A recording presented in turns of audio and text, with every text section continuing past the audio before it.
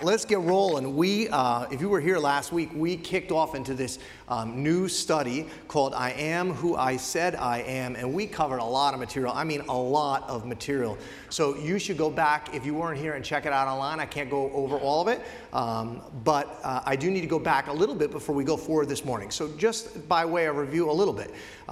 Last week, we kind of walked through from creation in the garden to Christ and to the cross, the incremental and progressive revelation of who God is, what he was like, that he had a name, what it was and what it meant.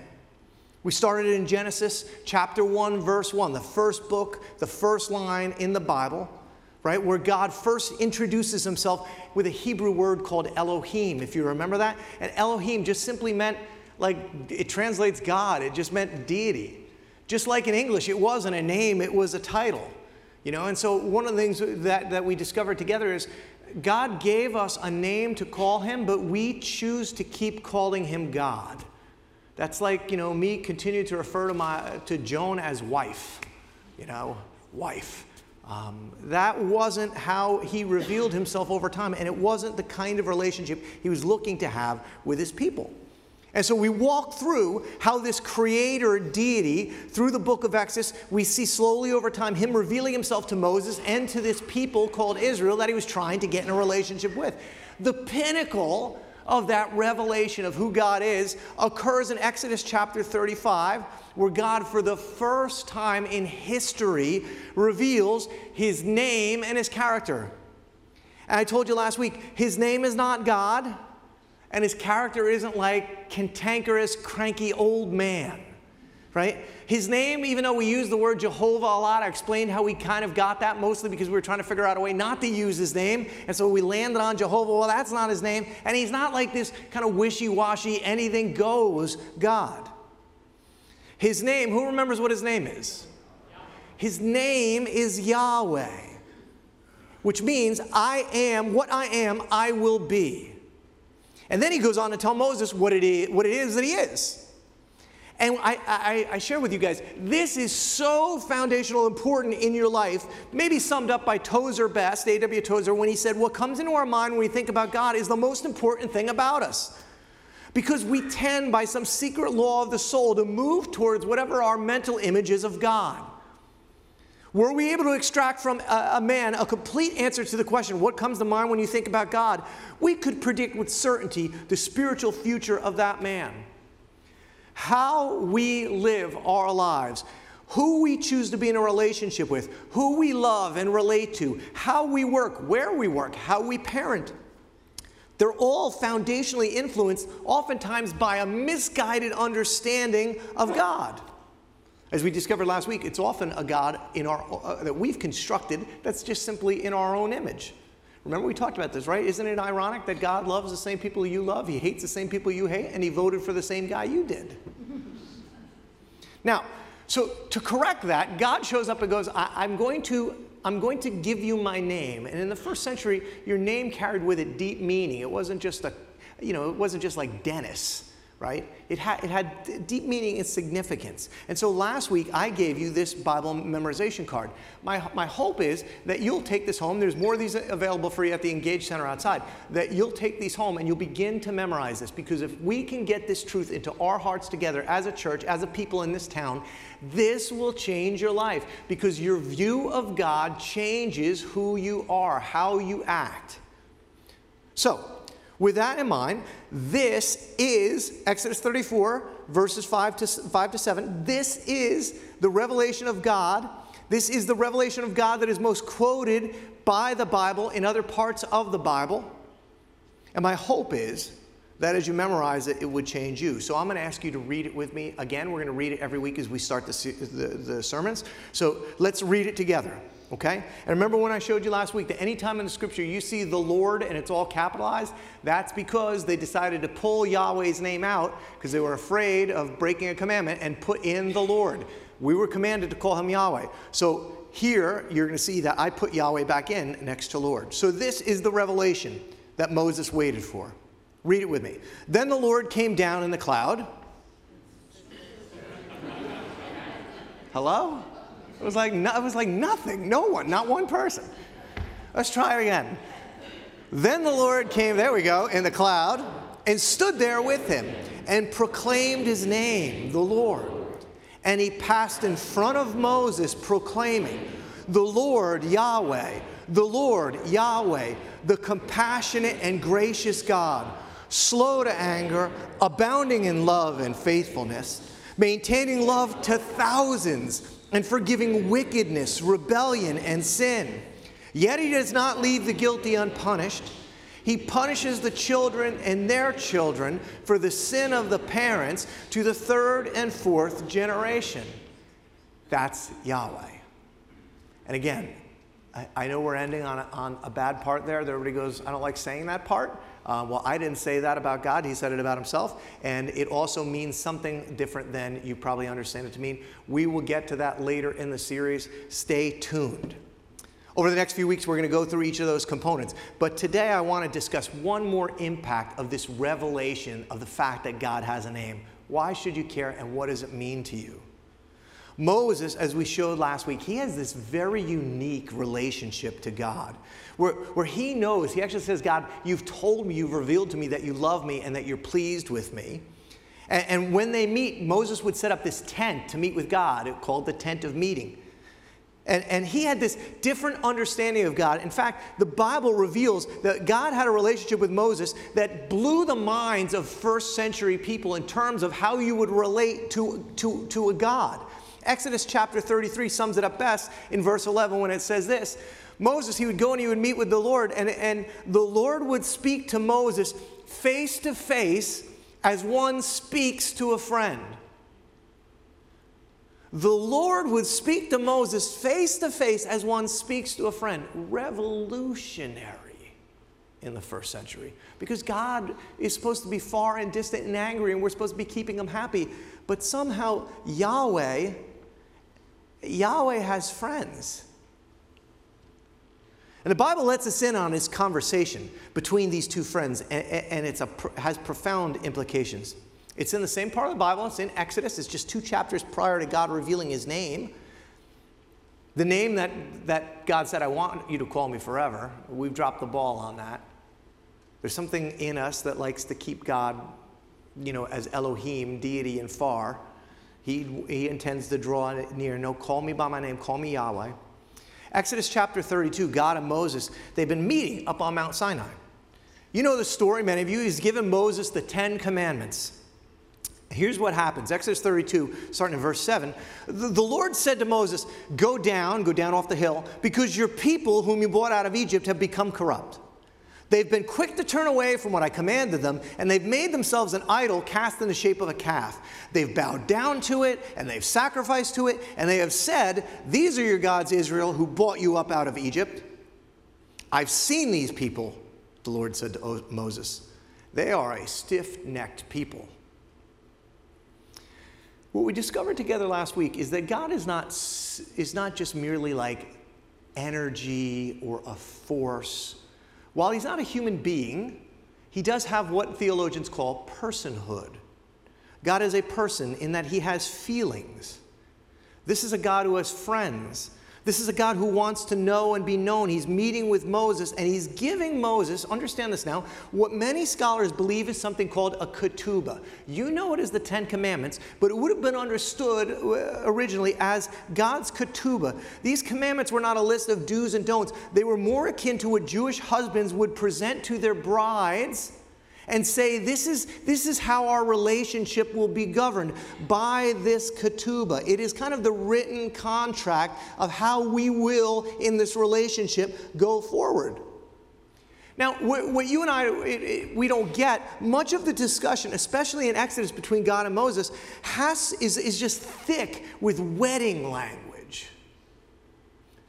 This is a God who doesn't want to just be known. This is a God who has friends. And this is a God who wants, in some way, understand this, to marry you. Deep intimacy. I'm going to be doing a wedding for some folks in our church on Friday night. And there are going to be portions of a ketubah read. Many of you have heard them. If you've been married, many of you have stated them. You know the words. Do you promise to love him, comfort him, honor him, keep him for better or for worse, for richer or poor, in sickness and in health, and forsaking all others, be faithful only to him so long as you both shall live? This is what these 10 commandments were. This was God's kind of offer. This was God's relationship kind of how we're going to live together as we go forward. Me as your Yahweh and you as my people. This is what he said, Exodus chapter 20. I'm the Lord your God who brought you out of Egypt, out of the land of slavery. You shall have no other gods before me. Right? Being faithful one to another. You shall not make for yourself an image in the form of anything in heaven or on earth, beneath or in the waters below. You shall not bow down to them or worship them, for I, the Lord your God, am a jealous God. See, we've got to change the way, our mind, the way we think about God. Yahweh has friends. Yahweh, he wants you to call him by his name. I mean, it's crazy, right? But this is what the scripture teaches. Yahweh, this is really crazy, is jealous over you. He's jealous. Have you ever felt jealousy? You ever been in love and all of a sudden, she went to the prom with somebody else? Joan laughs because that actually happened to me and it still hurts. But if you've ever, I'm still bitter. 1984. She's out there watching on Facebook now. I know it too. So, have you ever felt that? Yahweh is jealous over you. It's crazy. So, Moses says to this jealous God, God says to Moses, now, leave me alone so that my anger may burn against them and that I may destroy them. And then, once I deal with these people, once I get rid of them, I'm kind of going to start this over again. Then I'll make you into a great nation. See, what did the people do? They were down there and they created these golden calves. They just created a God that they could control, like we talked about last week. We still do that. We still create gods that, look a lot like us, right? Well, they did the same thing. Yahweh, he has friends. Yahweh, he gets jealous. And Yahweh, even though he's slow to anger, please understand, he does get angry. And then here comes the most profound part of this discussion, okay? If you will understand this, this is really going to change the way you relate to God. Listen to what happens. Exodus chapter 32, next verse. But Moses, after he hears this, sought the favor of the Lord his God. Lord, he said, why should your anger burn against your people whom you brought out of Egypt with great power and a mighty hand? Why should the Egyptians... See, Lord, here's what the Egyptians are going to say. It was with evil intent that he brought them out, to kill them in the mountains and to wipe them off the face of the earth. Moses says, Yahweh, turn from your fierce anger, relent, don't bring disaster on your people. Yahweh, remember your servants, Abraham and Isaac and Israel, to whom you swore by your own self. I will make your descendants as numerous as the stars in the sky. I'll give your descendants all this land, I promise them, and it'll be their inheritance forever. I want you to understand what's happening here. Let me make it very simple. God had decided he was done with this relationship. Right? It was over. He was going to wipe Israel off the map and start again. And Moses, get this, talks him out of it. You see, Yahweh, this is crazy. Yahweh has friends. Yahweh gets jealous over you. And Yahweh gets talked out of things. Apparently, there's something going on, dynamic in the relationship, where you can actually change the mind of God. Moses says, Yahweh, if you wipe these people out, then all the other nations are going to trash talk about you. You made a promise to lead your people through the desert. Your name's at stake. You got to be careful here, Yahweh. This is the next verse. And then the Lord repented. Then the Lord relented and did not bring on his people the disaster he had threatened. That word relented there is naham in Hebrew. It can be translated as Yahweh changed his mind or even repented. Yahweh repents. He nahamad. He changed his mind. This is not to say that he was in sin or he had done anything wrong. The word naham there carries with it this idea of regret or remorse over a decision. The idea isn't that God was off base at all. It's just that God was so moved emotionally by his interaction and relationship with Moses, he regretted his decision to judge Israel. And he changed his approach. You have the ability to interact with God and have him change his approach. This is crazy. Because this leads to a vision and an understanding of a God who responds to his people. Who's when I put it on the second time I'm saying this, it almost seems blasphemous, okay? I know it's weird, but this is the scripture. I'm not making this up. Yahweh is a God who is open to your ideas. He wants to exist in a dynamic conversation involved in your lives. Not in control in this automated, what's going to happen is going to happen with or without me kind of way. God is more of a friend than he is a formula. See, we love to reduce God to a formula, but that's not who he is. It's so hard to see him this way. This is the same reason Israel stopped using his name. We would much rather keep him out there. We'd much rather figure out how to get him to do what we want. We love to push intimacy with God away. We prefer just formulas. You ever notice in the Christian world, as soon as somebody puts a book out on how you can get God to do what you want, it becomes a bestseller? Right? If you just pray this way, pray that prayer, give this money, then he'll do what you want. This is not who Yahweh is. It's not a formulaic relationship.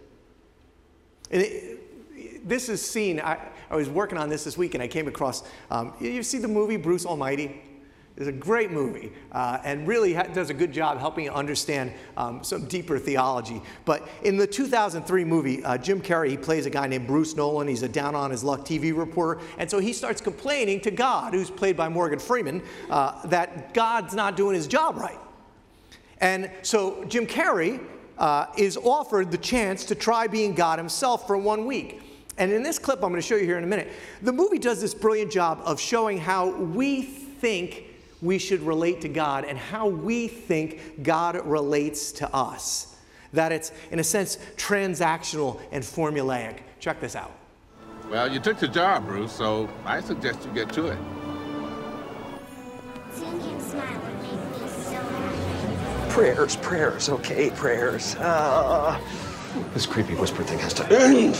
Organization and management. That's what I need. I need a system, something concrete. Concentrate. Files. Let all prayers be organized into files. Well, that takes care of the voices. Not exactly a space saver, though. Grace might notice. I know. Prayer Post-its!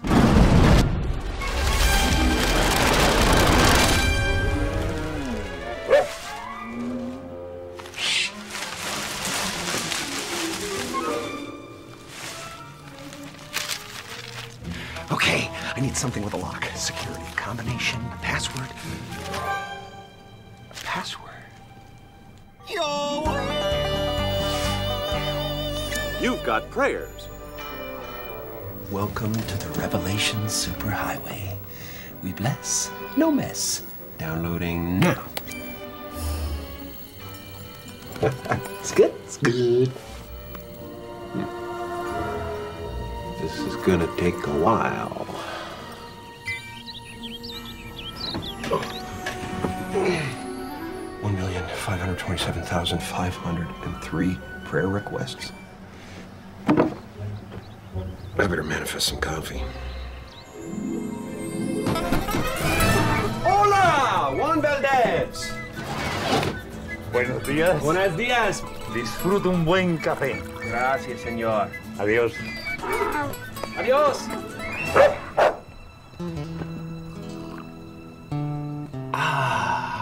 Now that's fresh mountain-grown coffee from the hills of Colombia.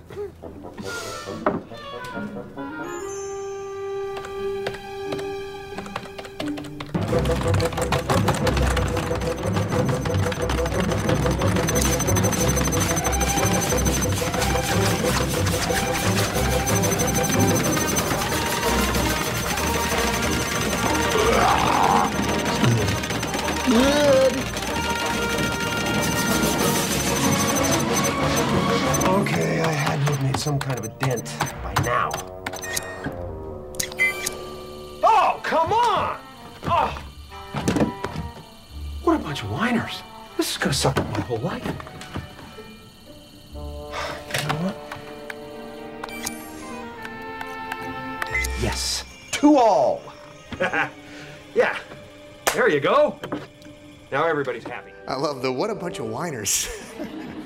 So you can imagine how it turns out, right? Yes to all. But here's the point of that clip. That's religion, right? This is how somehow we got taught to relate to Yahweh. But Yahweh desires relationship. Now, we talk about this in the Christian world a lot. It's not about religion, it's about a relationship. We say that, but then we just default back to religion and relating to God through some kind of a formula or another. It's deep in us. If I'm good, if I stop smoking and drinking, and if I do more religious things, if I go on mission trips and give money, if I good up, sin less, I'll get. Comer in the book says, it's as if God was an algorithm for a computer software program, and we just have to plug in the right numbers, and boom, out comes our dream life. But he doesn't work that way, because if you treat God like a formula, you're just going to get mad and frustrated, because that's not what he does. That's not who he is. Like his name is Yahweh, and he's jealous over you. God is far more interactive and interesting than we've made him out to be. The Associated Press did a study of teens that was kind of fascinating and telling. NBC News picked it up. Here's what they found. Quote, through this phone survey, these teens depicted broad affinity with religion. They liked, quote unquote, God, right? The face-to-face interviews found many teens had religious knowledge, but it was meager, nebulous, and often a fallacy. And engagement with the substance of their traditions was remarkably shallow. Most seemed hard put to express coherently their beliefs and what difference that belief made.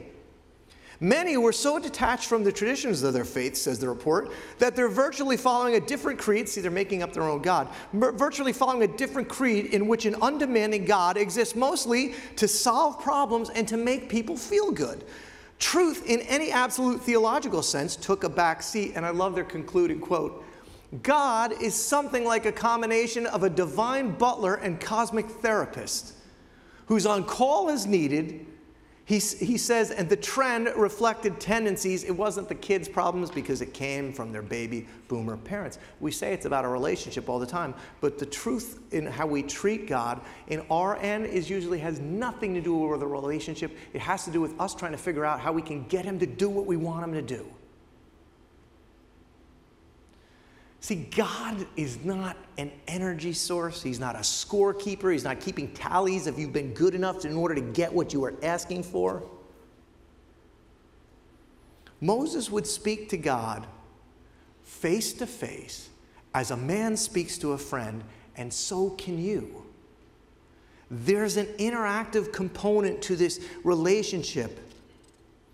There's a relational back and forth. The scriptures show that few of us actually come to grips with about God in our lives. We speak and God speaks. We act and God acts. We pray and God answers. Not always the way we want him to. We ask God to show mercy and he nahams. He relents. He repents. He changes his mind.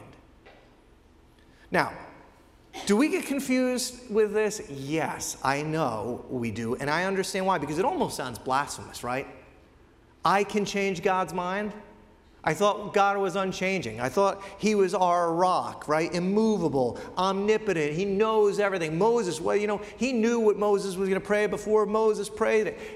And see, we're good at this in the Western world. When I ask you about God, you don't talk about his character. You talk about his attributes. You would say he's omniscient and omnipotent and omnipresent. And so this is why we get confused. And there's scripture around this which gets confusing. Malachi chapter 3. I, the Lord, remember Lord is capitalized. Anytime you see Lord, that was because they were too afraid to say his name. So really it says Yahweh. I, Yahweh, I don't change. Numbers chapter 23. God is not human that he should lie. He's not a human being that he should change his mind. Does he speak and then not act? Does he promise and not fulfill? And so you can get confused. You can start to think, well, why bother interacting with this God? He's going to do whatever he wants to do, and I guess I'm just like along for the ride. But these things are true of God's character. He is unchanging in his character, but he is not unchanging in all of his decisions.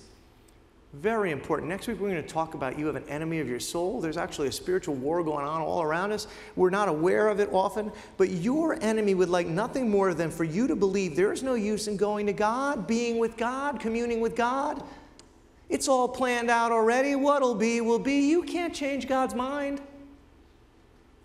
You ever hear that in your ear? Why bother? It's not going to matter. It's not going to do anything. But the scriptures indicate on many occasions there is an interactive nature to our relationship with Yahweh, and you can move the hand of God. You can change his mind. He's interested in what you think. You ever say to your kids, I'm not really interested in what you think, right? He's interested in what you think. Now, you look at the Moses example, right? Did he change God's mind, or was it just going to happen anyway? Was God just going to relent? It was a fake threat. He was never going to do anything to Israel anyway. Well, according to the psalmist in Psalm 106, much further on into your Bible, this is what the writer of Psalm 106 said about that story. So, he said, meaning God, he would destroy them, had not Moses, his chosen one, stood in the breach before him to keep his wrath from destroying them. Moses changed God's mind, and you can too.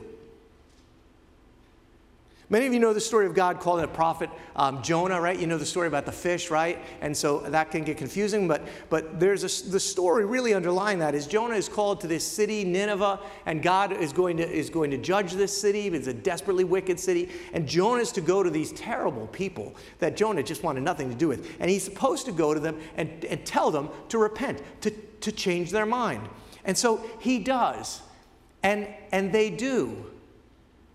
You see, there's a relationship here. They move and God moves. And I love this. Here's what Jonah said. You have a different translation. I'm going to read the translation I have because I just love this. Here's what Jonah says. He goes, I knew this would happen. Why do you think I ran away from you in the first place, refusing to preach a message to them? I knew very well that you're a compassionate God, and if these people repented, that you would change your mind too.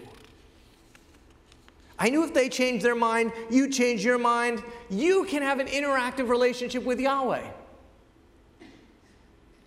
Comer writes, Yahweh isn't the unmoved mover of Aristotle. He's the relational, dynamic God of Abraham and Isaac and Jacob. He's the God who responds, who can be influenced, who can change his mind at a moment's notice.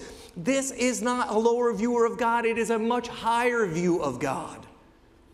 Theologian Karl Barth said it's called the holy mutability of God. He'd be less of a God if he couldn't change his intentions when he wanted to, or be open to listen to this, or be open to new ideas from intelligent, creative beings he's in relationship with. This is Yahweh, and you have access. Through Christ, you have access.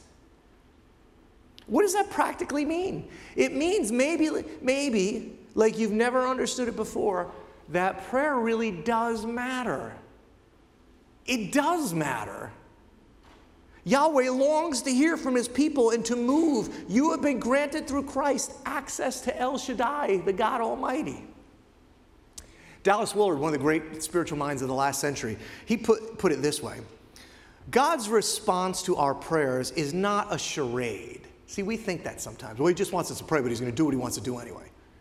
God's response to our prayers is not a charade. He does not pretend that he is answering our prayer when he's only doing what he was going to do anyway. Our requests do make a difference in what God does or does not do. The idea that everything would happen exactly as it does, regardless of whether we pray or not, is a specter that haunts the minds of many who sincerely profess belief in God. Because when you start to think that way, it makes prayer psychologically impossible and replaces it with a dead ritual at best. And of course, God does not respond to this. You wouldn't either. Yahweh. We got to change our minds about Yahweh. We got to get more interested in him than merely what he can do for us. This is what religion does. Religion teaches people how to use God to achieve some other desire. That God can be a means to an end. Listen, I'm going to give you the key to life. Yahweh is never going to be a means to some other end. Yahweh is the means and he is the end. When you find him, when you know him, when you love him, when you relate with him, you have found the pearl of great price. You have found the treasure buried in a field. We don't use Yahweh to get what we want for our lives. We realize that Yahweh is what we want for our lives. He's not the means by which you achieve your treasure. He is your treasure. That's why he gave you his name.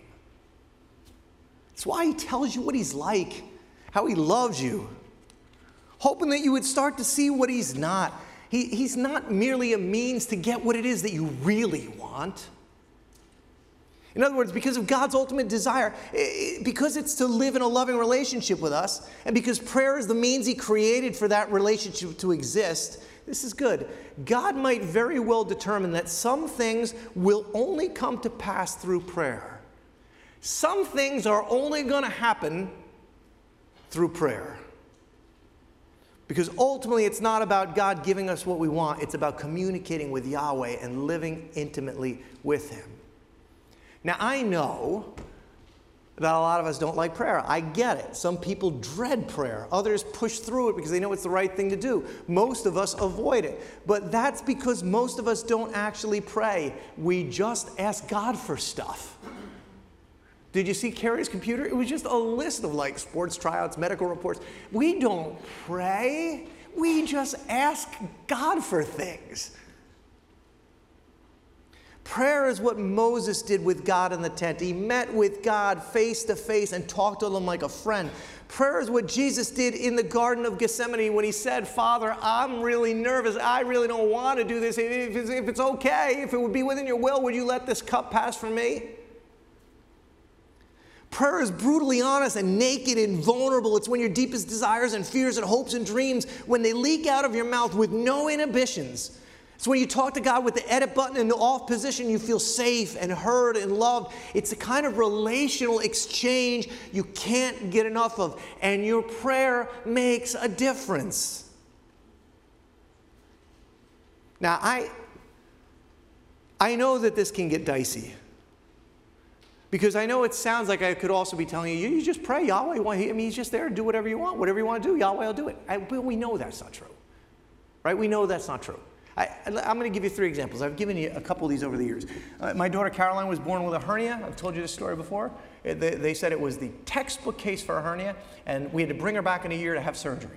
So we brought her back in a year to have surgery, and Joan and I were at the doctor's office. It was some teaching facility, and the guy came in and he looked. He said, yeah, it's exactly still here. It's right where it was. He said, this is a textbook whatever kind of hernia. He said, let me go get the interns because this is such a textbook case. I want to show them. I'm not exaggerating the story one bit. And so he left. I go over in the corner, and I got this one-year-old little girl, and I really didn't want my little girl to have surgery. So I go over in the corner, and I start praying. God, if there's, I go God, right? But now it's like, Yahweh, if there is a way, if it be in your will, I would really love for my little girl to not have to have surgery. If you would just heal her, like right now, that would be really awesome. And it's a true story. It's a weird story. I can't explain it. Guy comes back in. He's got all the interns behind him. He goes over to Caroline at 1 year old. He goes, guys, let me show you. This is the picture perfect example of what this looks like. He starts looking for it, and he goes, it's gone. She said, I don't know what happened to it. It was here 5 minutes ago, but it appears that it's not here anymore. I'll give you another one. This is a stupid story, right? This is what you're going to say when you drive home today. That was a stupid story.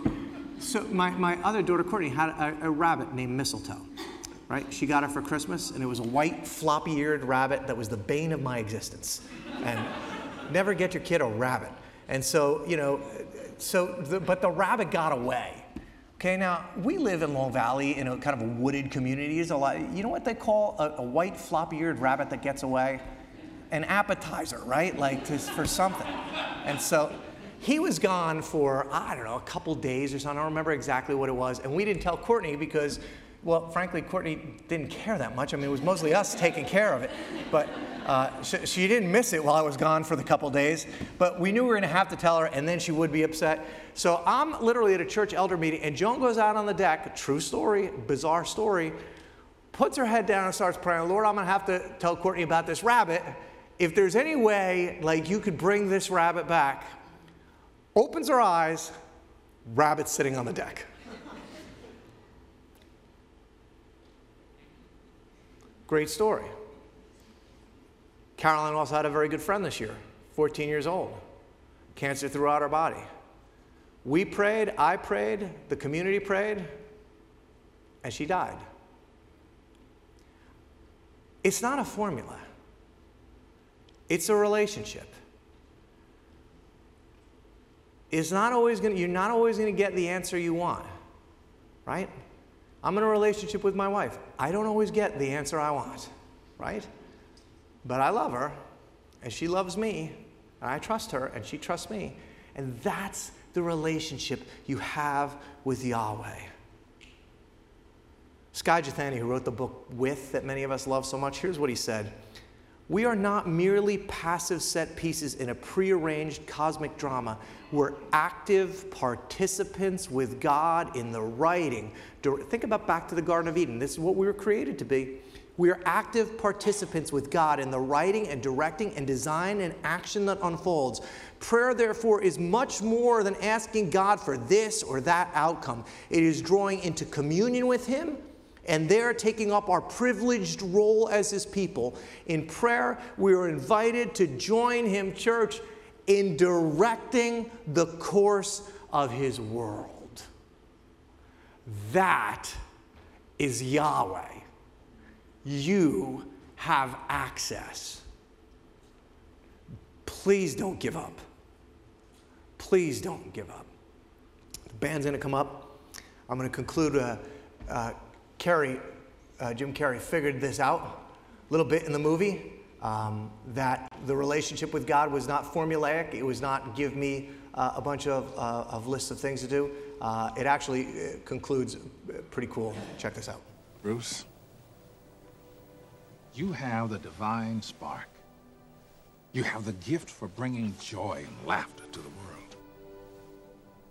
I know, I created you. Quit bragging. See, that's what I'm talking about. That's the spark.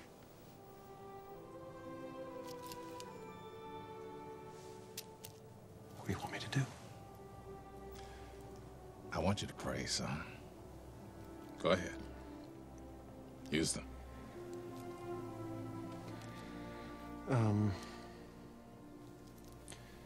Lord, feed the hungry and bring peace to all of mankind. How's that? Great. If you want to be Miss America. Now, come on. What do you really care about?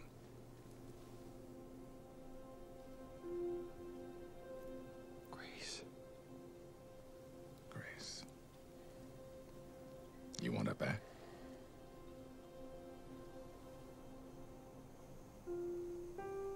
No. I want her to be happy. No matter what that means. I want her to find someone who'll treat her with all the love she deserved from me. I want her to meet someone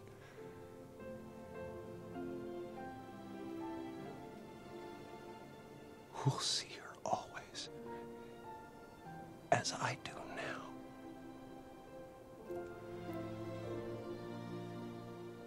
Through your eyes. Now that's a prayer. Yeah.